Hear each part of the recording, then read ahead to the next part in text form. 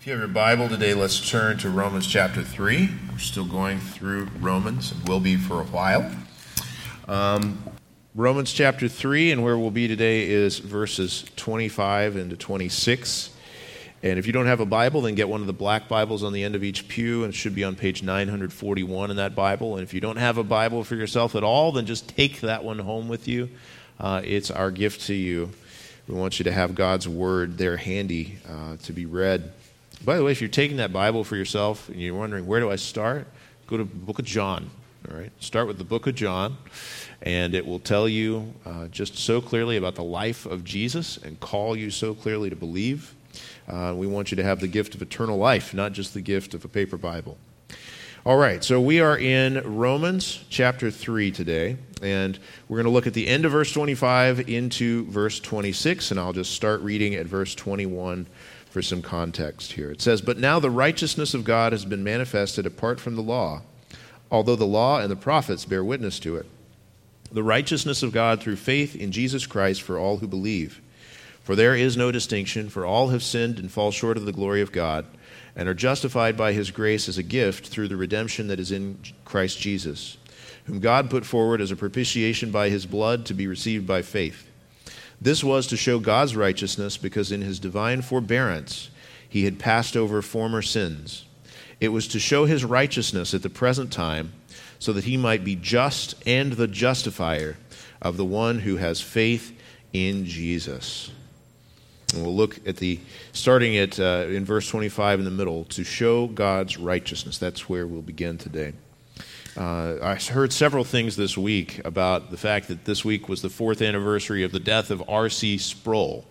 Now, when you start hearing things about the 4th anniversary of someone's death, you know that that's somebody who impacted a lot of lives, because you don't typically hear those kinds of announcements about someone. And if you had ever listened to R.C. Sproul very much, great Presbyterian pastor, we'll forgive him for being Presbyterian. I think he's probably Baptist now. But one of the things that I heard him say several times, and you might have also heard him say this, is that he was once asked the question, what is the greatest need of humanity? Or what is the greatest need of every human being? And that's a good thing to think about. What is the greatest need? And what was the answer that he would always give to that question? Well, the greatest need of every human being is to know God. That's exactly right. That is the purpose that you have been made for, is to know the God who created you, to be in right relationship, to glorify him, and to enjoy him forever, right? That your greatest need is to know God. And what we see in the passage we're looking at today is that that's why Jesus was given as our Savior, so that we would know God, so that God would be glorified. We see here the purpose for which God redeems sinners. So last week, as we had seen in these verses, we saw that the way that God brought about the redemption of sinners from their sin was through Jesus, Christ Jesus, whom God put forward as a propitiation by his blood to be received by faith. But the question is, that he's about to answer now, why did he do that? Now, that's a question we might not ask very often. Why would he do that? Why would God send Jesus to die for our sins, to be the propitiation for our sins, to redeem us? Why would God send Jesus to redeem us? And sometimes we think to ourselves, well, obviously it's because we're awesome. And there has to be a way for God to get these awesome people to heaven. Now, you wouldn't put it that way. You know not to put it that way. You in this church know better than to put it that way. But sometimes that's the feeling, is like, well, God just really, really, really wanted to get people to heaven, because otherwise he'd be alone or something. And this is the way he could do it, just because he has such a high regard for sinful man. Well, God loves sinful man, and that's amazing. That's amazing. But why would he do this? Why would he do it? Well, the answer is right here in the second half of verse 25. This was to show God's righteousness. Now, I don't know if you pay much attention to little phrases like that, little twists and turns in the wording of a book of the Bible as you're reading through it. But sometimes this is a really big deal. This was too. And he's saying here is a big purpose, big picture reason. Why would God justify sinners by his grace as a gift? Why would he give the redemption that is in Christ Jesus? Why would he put forward Jesus as a propitiation by his blood? He says this was to show God's righteousness. He says here's the reason, is so that people, and not just people, but all of creation and the angels in heaven and the demons below and everybody would have displayed to them the righteousness of God. You know what he's saying here?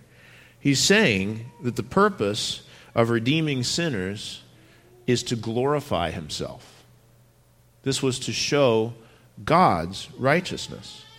Now, God makes some even more explicit statements about that elsewhere in Scripture, and one of the most explicit is in Isaiah chapter 48, verse 9, where he says to Israel, "For my name's sake I defer my anger. For the sake of my praise I restrain it for you, that I may not cut you off." And he says a verse later than that, verse 11, for my own sake I do it, for how should my name be profaned? My glory I will not give to another." You hear that? He says, I save you sinners for my own name's sake. Some people would look at that and they would say, well, that's really arrogant of God. God ought not to say things like that. Well, guys, we ought not to say things like that. But you know why? Because we're not God. God is God. For God to give glory and praise to another, or to fail to be about the glory of his own name, would be wrong. God is God. God is the purpose of all things. God is the Alpha and the Omega, the beginning and the end. And by the end there, it doesn't just mean the end point, it means the point of everything. God is the point of everything, and God is the point of God. And God's redemption of sinners, he says right here, was to demonstrate God's righteousness. Why is it that Jesus died? Well, to demonstrate God's righteousness. One way to think about this is the question of who did Jesus die for? Who did Jesus die for? Usually when you hear that question, it's asked in terms of which people did Jesus die for? Or did Jesus die for all people or only for those whom he would save? And the answer to that in the Scripture is only for those he would save, because it says in John 11:52 that he died not only for the people of Israel, but also for the children of God who were scattered abroad. For people, for particular people. It says in Ephesians 5 that he gave himself up for who? For the church. It says in Revelation 5 that Jesus, by his blood, ransomed people for God from every tribe and tongue and nation. So if you ask the question, who did Jesus die for, and you're just thinking about people, well, the Bible answers that question. But ask a bigger question. Not just whose sins did Jesus die for, but who did Jesus die for? Who was it that Jesus was given for the purpose of? And ultimately, Jesus died for God. Not in the same way that he died for us. He didn't die to take the sins of God, because God has no sin. But Jesus died for God. For the purpose, it says right here, to show his righteousness. To glorify God, to bring praise to himself. What does that mean? Now there's statements like I read from Isaiah around the Scriptures that it's for the sake of his name, for the glory of his name. And in particular here, it says to show not just the general glory of his name, not just his general goodness or holiness, but in particular his righteousness. What is that talking about when he says his righteousness? Another word for righteousness, by the way, is justice. It's the same word, sometimes translated as righteousness, sometimes translated as justice. It is being right. It is doing what's right. It is being in the right. Justice is one of those terms that just sort of floats around. We sometimes think of it as like a movement of new liberalism when they're talking about social justice, but it's not new at all. It goes a long way back, this way of talking about justice in just mere human terms. But you know what? If you want to know what actual justice is, you have to know, first of all, the God of justice. Justice is not some sort of a concept that's like floating around apart from God or even above God. Here's the way Fred Zaspel, he's a theologian in Pennsylvania. I like his definition of God's righteousness. He says that it is that aspect of his holiness which distinguishes God as consistent with his own moral demands. When we talk about God's justice, we're saying God is consistent with who God is in terms of his moral demands. And what we mean there is there's not like God here and then this concept of justice that's floating over God's head. Like God is responsible to live up to this abstract idea of justice apart from him. No, God defines justice. The fact that every human being has a longing in their heart for justice, and you do, I know you do, because when you were 3 years old and your brother stole your toy car, you wanted justice, didn't you? We all have that longing, and it plays out in all kinds of ways, but you know why we have that? It's because God made us, and God has a standard. And God is the one who defines that moral standard, and God's righteousness, God's justice, is God living up to God in what he has set in himself as who he is, of the standard of righteousness. Now, guys, if you want to know justice and to be about promoting justice in the world, that's not a bad thing. But you have to start with the starting point of actual justice, which is God himself. To have an idea of justice that you would try to enforce in the world apart from knowing the God who defines justice, you're just going to have this floating thing. This is what you see all the time in the world in the way that they try to define this. They try to define who are the oppressed and the oppressors. Who is it that needs to be stood up for? How do we enforce justice in this way and that way? It's just always changing. And the people who were the champions of it 20 years ago are now out because they haven't adjusted to the new justice, right? And why is that? Well, it's because you have to know God to know justice. And the place where God's justice, God's righteousness, is demonstrated most clearly, according to this verse, is at the cross of Jesus, where God showed that he is both the just and the justifier of the one who has faith in Jesus. We'll get to that phrase in just a minute. But this righteousness that God demonstrated there, that God set forth Jesus and showed that he is righteous, it's his righteousness in himself. It's showing his character in himself. It's God's righteousness in terms of his righteous standards for all of mankind. That God actually has, not just up there in the clouds, but for us, a righteous standard of right and wrong and of what ought to be done about that. God has righteous punishments. There is no punishment that God would give that is the wrong punishment. I heard this week about a truck driver who was involved in an accident where someone was killed, which is tragic. He was put on trial and sentenced to 125 years in prison for that accident. And nobody there thought that that was the right sentence. But just the way that the laws were written, it just was what had to be given as the sentence.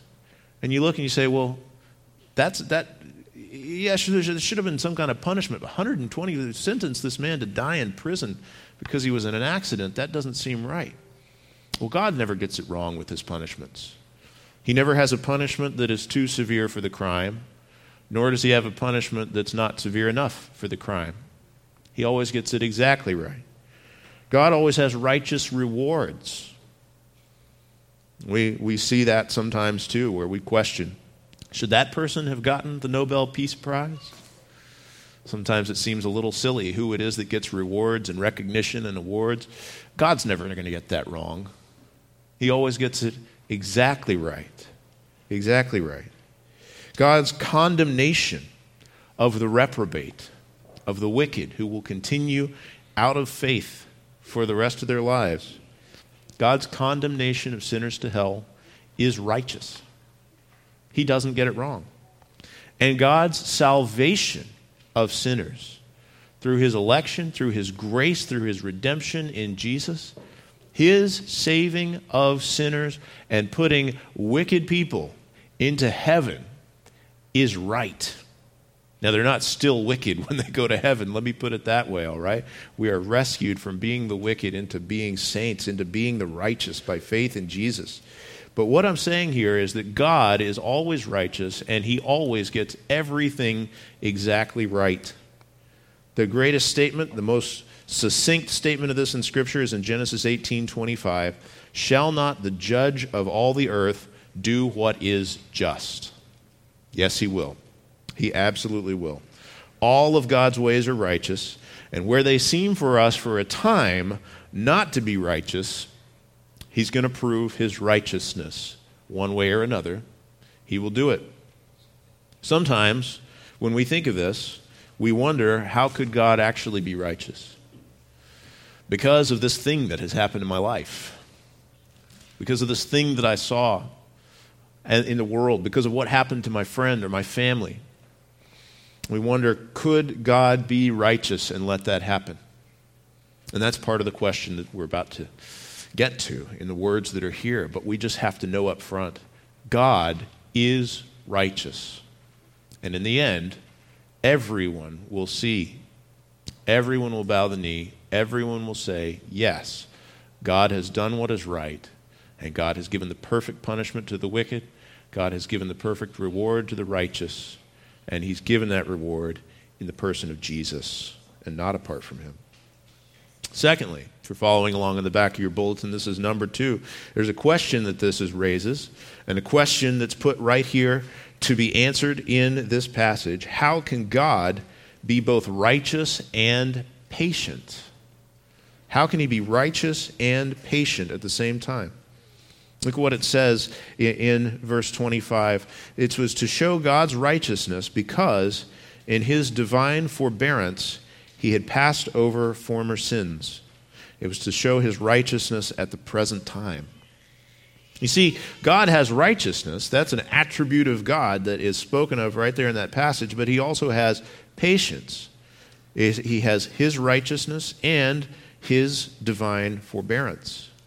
What's that divine forbearance mean? Well, it means that God is not required to immediately punish sin. And in fact, it's within God's character that God has announced about himself that he is patient. Here's maybe the greatest statement about the Lord and his character and his attributes that's in the Scriptures, just stated right here by God in Exodus 34, verses 6 and 7. It says, the Lord passed before Moses and proclaimed, the Lord, a God merciful and gracious, slow to anger, and abounding in steadfast love and faithfulness, keeping steadfast love for thousands, forgiving iniquity and transgression and sin, but who will by no means clear the guilty. You hear that? Now, one of the things it just said there is God said about himself that he is slow to anger. That's God's patience. He is willing to put up with a lot. But it also says here, he will by no means clear the guilty. It's interesting, isn't it? How can this be that God would be both righteous and patient? Well, God demonstrates his patience toward the people that he saves. We know that because we know our sin. If you've come to faith in Christ, you've come face to face with your sin as part of that. You know why Jesus needed to save you. It's built into faith in Jesus, is that we are repentant of sin, and we see Jesus had to die on the cross because my sin deserved an eternal punishment that I couldn't pay, that only Jesus could pay. And so we know, hey, the fact that I got to live long enough to hear about Christ and to submit myself to him and to come to faith in him, that shows that God is patient. He was patient with me. God is patient toward the people that he saves. He showed his patience toward Israel as they were grumbling against him in the wilderness on their way to the promised land. And yet he still took them because he had promised that he would. He was upholding his faithfulness by his patience. And God was even patient toward those that he would not save. And he is patient even toward the wicked, even toward those who will never turn to Christ. Even as the people were going to the promised land and grumbling against him, and God was showing his patience to them, God was showing his patience even to the Canaanites. As God was about to come into those peoples and destroy them so that his own people could come and inhabit that promised land, God was putting it off, putting it off, putting it off. And it said all the way back in Genesis chapter 15 that God would do that. That part of the reason why God would take so many hundreds of years between Abraham and Joshua to get the people into that land that he promised, he says part of the reason is to fill up the iniquity of the Amorites. To wait that time where he was being patient even to those wicked peoples, giving them opportunity after opportunity before finally ending that patience before he destroyed them.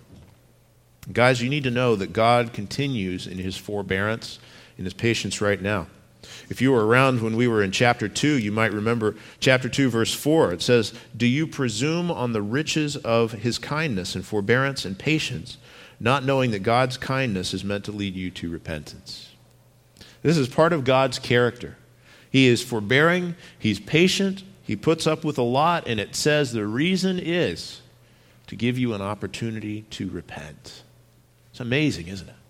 It's God's kindness. It's God's kindness to show that patience. This patience that he shows, for one of the things that it shows is that sin is serious.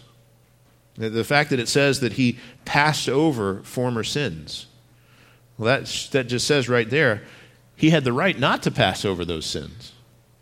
One of the things that's built into that phrase is that sin is so serious that the question here in the Bible is not, why would God ever punish it?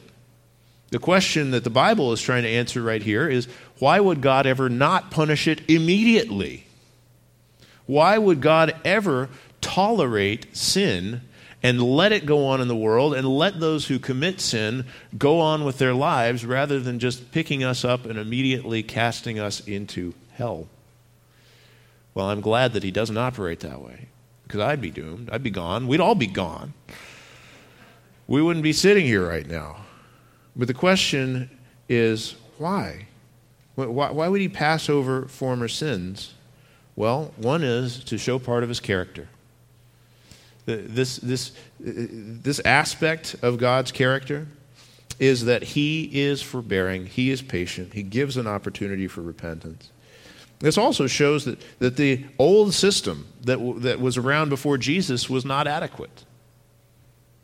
You know, we have the sacrifice of Jesus that we know so much about now, that we have crosses all over the place just celebrating that Jesus, our Passover lamb, has been sacrificed. But remember, there was a literal Passover lamb that came before that. And there was this system of blood sacrifices throughout the Old Testament. And people were commanded to go through that system of sacrifice this bull and this goat on this day and that day, and bring this dove on this day, and bring this bunch of grain on this day as your offering and your sacrifice. But there's also, throughout the Old Testament, there's these hints and these statements that are scattered throughout it that say pretty directly, what you're doing in those sacrifices is not enough. It cannot take away your sin. I'll just read you two of those. Psalm 40, verse 6. Sacrifice and offering you have not desired.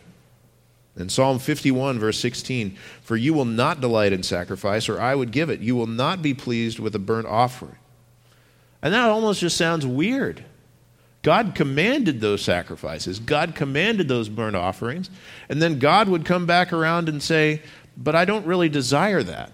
I'm not really pleased with it. And in another passage, he even says, if I were hungry, I wouldn't tell you. He says, I'm not like the pagan gods of the nations where they have this idea that they have to do sacrifices in order to feed their gods, or their gods will get hangry with them and do mean things to them. No, God already owns the cattle on 1,000 hills. He has everything already. There's nothing we're adding adding to God through our worship and our sacrifices. Even today, there's not. And especially back then, he was emphasizing, hey, the blood of bulls and goats can never take away sins. And God never pretended that it could. Even as he had the people of Israel sacrifice that Passover lamb and spread its blood across their doorposts, God was not pretending that that blood could take away their sins. Even as he had the high priest go into the Holy of Holies and sprinkle the blood of the bull on the mercy seat once a year on Yom Kippur, the Day of Atonement, God never pretended that that blood of a bull could actually take away their sins. That's why God had to be forbearing, even toward the sins of his Old Testament saints, even toward those that he had saved by his grace alone, through faith alone, in Christ alone, before Christ came, before they knew how it would work, before they knew Jesus' name. They were being saved in the same way, but as they were doing that, God had to be forbearing because there had not yet been an actual sacrifice for their sins. That could only come in Jesus. That's what he's getting across here. He's saying that in his divine forbearance, he passed over sins in order to show his righteousness in the present time. That's a but now. Now Jesus has come. The way the Bible talks about this in a couple of different places in the New Testament is that those old sacrifices were shadows, but Jesus is the substance. You can see shadows around in this room. We understand what that means. I can look down at the shadows of my fingers right now. And I don't get mixed up and think that's my actual finger down on the floor. I know that my hand is casting that shadow. It's kind of obvious. Have you ever had the experience where you're outside on a sunny day and out of nowhere just this giant shadow comes and sweeps across you? And what do you do when that happens? You look up because you know that there's something above you. And when you look up and you see the airplane and you say, wow, I can't believe that shadow went right over me.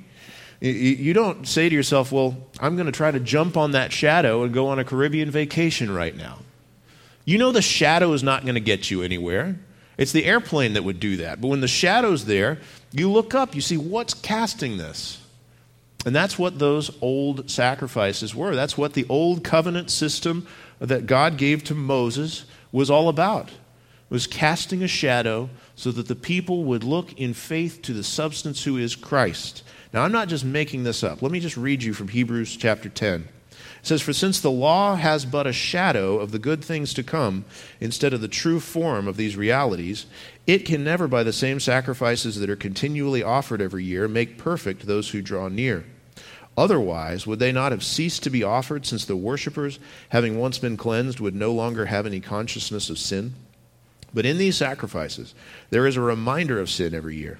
For it is impossible for the blood of bulls and goats to take away sins. And he says later in that chapter, in verse 10 of Hebrews 10, we have been sanctified through the offering of the body of Jesus Christ once for all.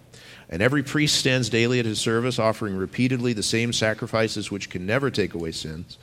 But when Christ had offered for all time a single sacrifice for sins, he sat down at the right hand of God, waiting from that time until his enemies should be made a footstool for his feet. For by a single offering, he has perfected for all time those who are being sanctified. Guys, this is just one thing to know. People in the Old Testament were saved exactly the same way that people in the New Testament and right now are saved, which is by God's grace alone, through faith alone, in Christ alone. And they had a shadow. They didn't have Jesus with them yet, but they had a shadow that God gave them so that they would look up and trust in him who was coming, that it all pointed to, who was casting the shadow. But at that time, the question was, why does God not just wipe this people out? How could it be that God would decide, in response to the prayers of Moses, or I should say not so much in response, but by means of the prayers of Moses, not to destroy the people of Israel in the wilderness? After they had built the golden calf, after they had decided not to go into the promised land when God said to go into it, when they sent the spies out. When God said, I will just go on and destroy this people and make a nation out of you, Moses. How is it that God could have the forbearance to keep going, to keep on letting the Old Testament saints go in this old system? Well, it's because Jesus was coming. It's because Jesus was coming. The way it is that we can put together the righteousness and the patience of God is the cross. How is it that God can overlook and not immediately punish sin and let it go? It's because he has justice at the cross. At the cross of Christ, where Jesus was the propitiatory sacrifice that satisfies the wrath of God and turns his anger away from us and turns his favor toward us because of him. Where our sin went on Jesus, where Jesus' righteousness goes to us by faith that he gives us in the Spirit. Guys, it is in the cross that this comes together.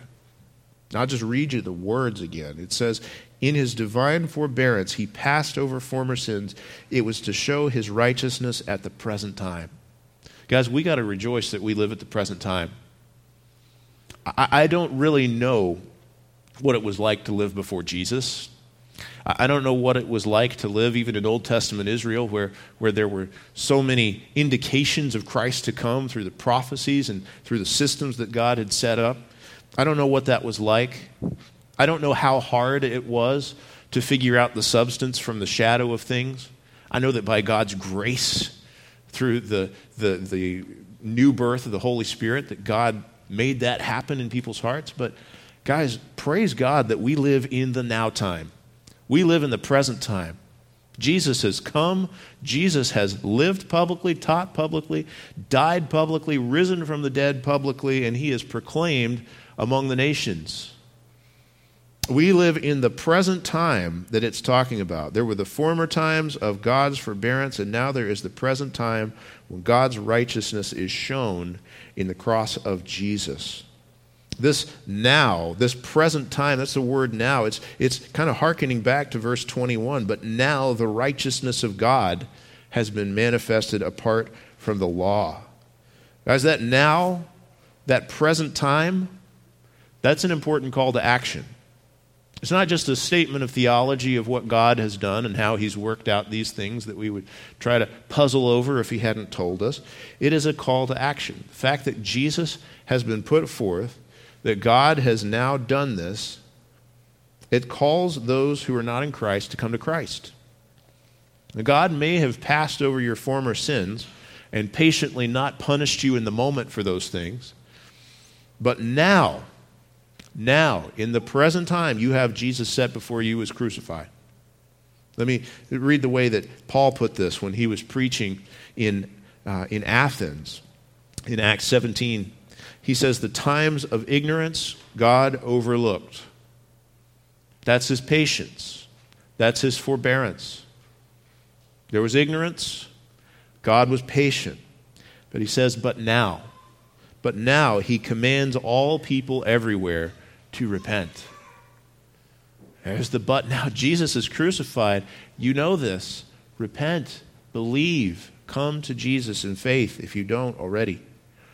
He says something similar in 2 Corinthians 6:2. Behold, now is the favorable time. Now is the day of salvation.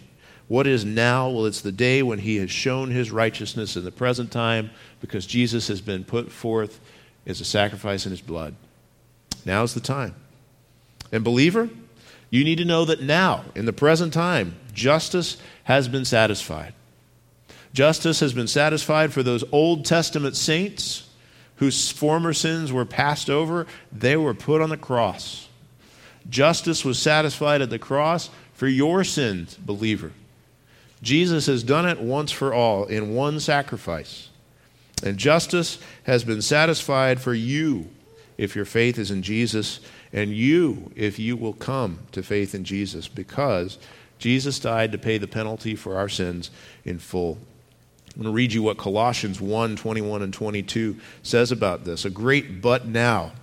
You who once were alienated and hostile in mind, doing evil deeds, he has now, in the present time, he has now reconciled in his body of flesh by his death, in order to present you holy and blameless and above reproach before him.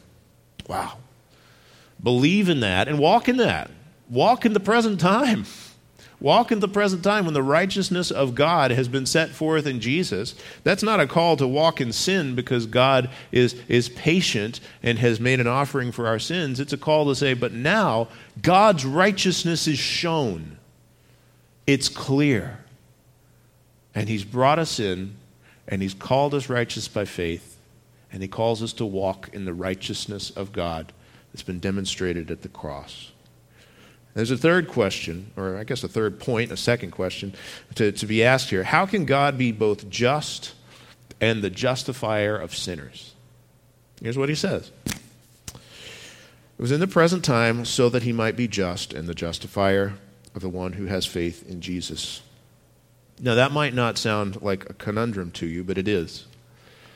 How is it that God, in his righteousness, can call wicked people righteous? How can God be right if he would accept sinners? So sometimes the question that someone might have in their mind is, well, how is this good God going to get me to heaven? Well, it's kind of the right question, but sometimes you're thinking of that in terms of, well, if God is good, then he ought to put me up there. Really? Guys, the fact that God is good is a problem for sinners. It's not good news for sinners just to hear that God is good when we are not. If God is good, then he's not going to accept what's not good. And so this is a conundrum. It's not just a conundrum for us personally, but it's also a conundrum when you look around the world. How can God be good when the world is like this? We know this. We've already talked a couple of times, kind of apologizing to ourselves for ourselves, the fact that our numbers are low today. Why are our numbers low today? Because there is disease in the world. All right? And who created the world? God. And who sustains the world and directs the world in his providence? Well, God. How can there be disease in the world if God is good? How can there be death? How can there be destruction? How can it be that there is so much heartache and so many sins of people against each other and against God? Every time you turn on the news, you realize this. I mean, this is what makes news, is the bad things that happen. And there's crimes that are committed that are just horrible. There are horrible things that people get away with that you never hear about. There is this depressing downward spiral of our culture, further and further into idolatry and immorality. And you would look at this, if you didn't know better, if you didn't know what the Scripture said, you'd look and you'd say, well, if God made this, he must not be good. And of course, if we would look in our own hearts, we'd say, how could God possibly be good and take somebody who did that thing and put me in heaven? How could God take somebody with the kind of thoughts that I have had, the kind of words that have come out of my mouth, the kind of things that I've acted out on? How could God put somebody like me in a position of saint and hold me up in the day of judgment and declare me to be righteous before heaven and earth and vindicate me? How could good God do that? How can a God who sends sinners to heaven be good?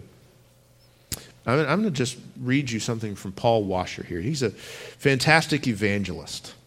If you're not familiar with Paul Washer, you can just Google him, all kinds of evangelistic sermons. But here's something that he said. He said, the greatest problem in all of Scripture is that God is just.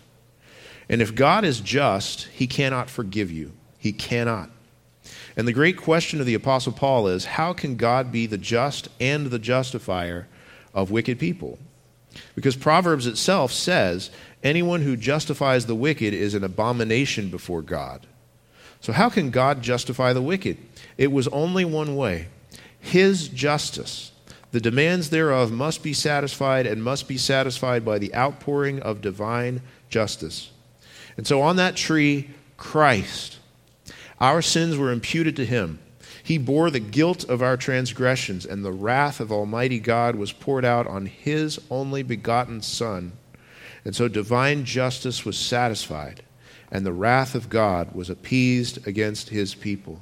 Here is the answer to how God can be just and the justifier of the ungodly, as he's going to say a few verses later, the ungodly who has faith in Jesus. The answer is the cross of Jesus. This is where God's justice was satisfied for our sins. The fact that Jesus came and died on the cross for our sins in our place as our substitute, that is how God can be both just and the justifier of sinners like me. Because his love and his justice come together at the cross. His wrath and his grace, they come together at the cross. We sing in that hymn, In Christ Alone, till on the cross as Jesus died, the wrath of God was satisfied for me. And one day, Jesus is going to come, and he's going to come a second time, it says in Hebrews, not to deal with sin, but to rescue those who were eagerly waiting for him. And because of Jesus, and because of what he accomplished at the cross, and is going to carry out in fullness at his second coming, even the stuff you see on the news, God will prove himself righteous in all of those things. And he will set everything right forever and ever. And what bought that was the blood of the cross. The blood of the cross. How can we receive that benefit, the benefit of God's righteousness? Well, it's by faith. It says he is the just and the justifier of who? Of everybody? No. Of the one who has faith in Jesus, is what it says. This is how we can know God. Started out saying this is the most important thing, this is the reason that God redeems sinners, is so that he would show his righteousness, so that we would know him in the fullness of his glory, the glory that includes his righteousness. And how does it come to us? How do we be declared righteous? How can he justify us? Well, it's through faith. What is faith? We talk about this all the time. As I was getting this ready, I said, do I need to explain faith again? And I thought, yes.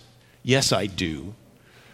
And those of you who are here on a weekly basis, if you say to yourself, well, he's going through those points of what faith is again, good. I hope it's so driven in your head that you can just very easily explain it to anybody who asks. What is faith in Jesus Christ?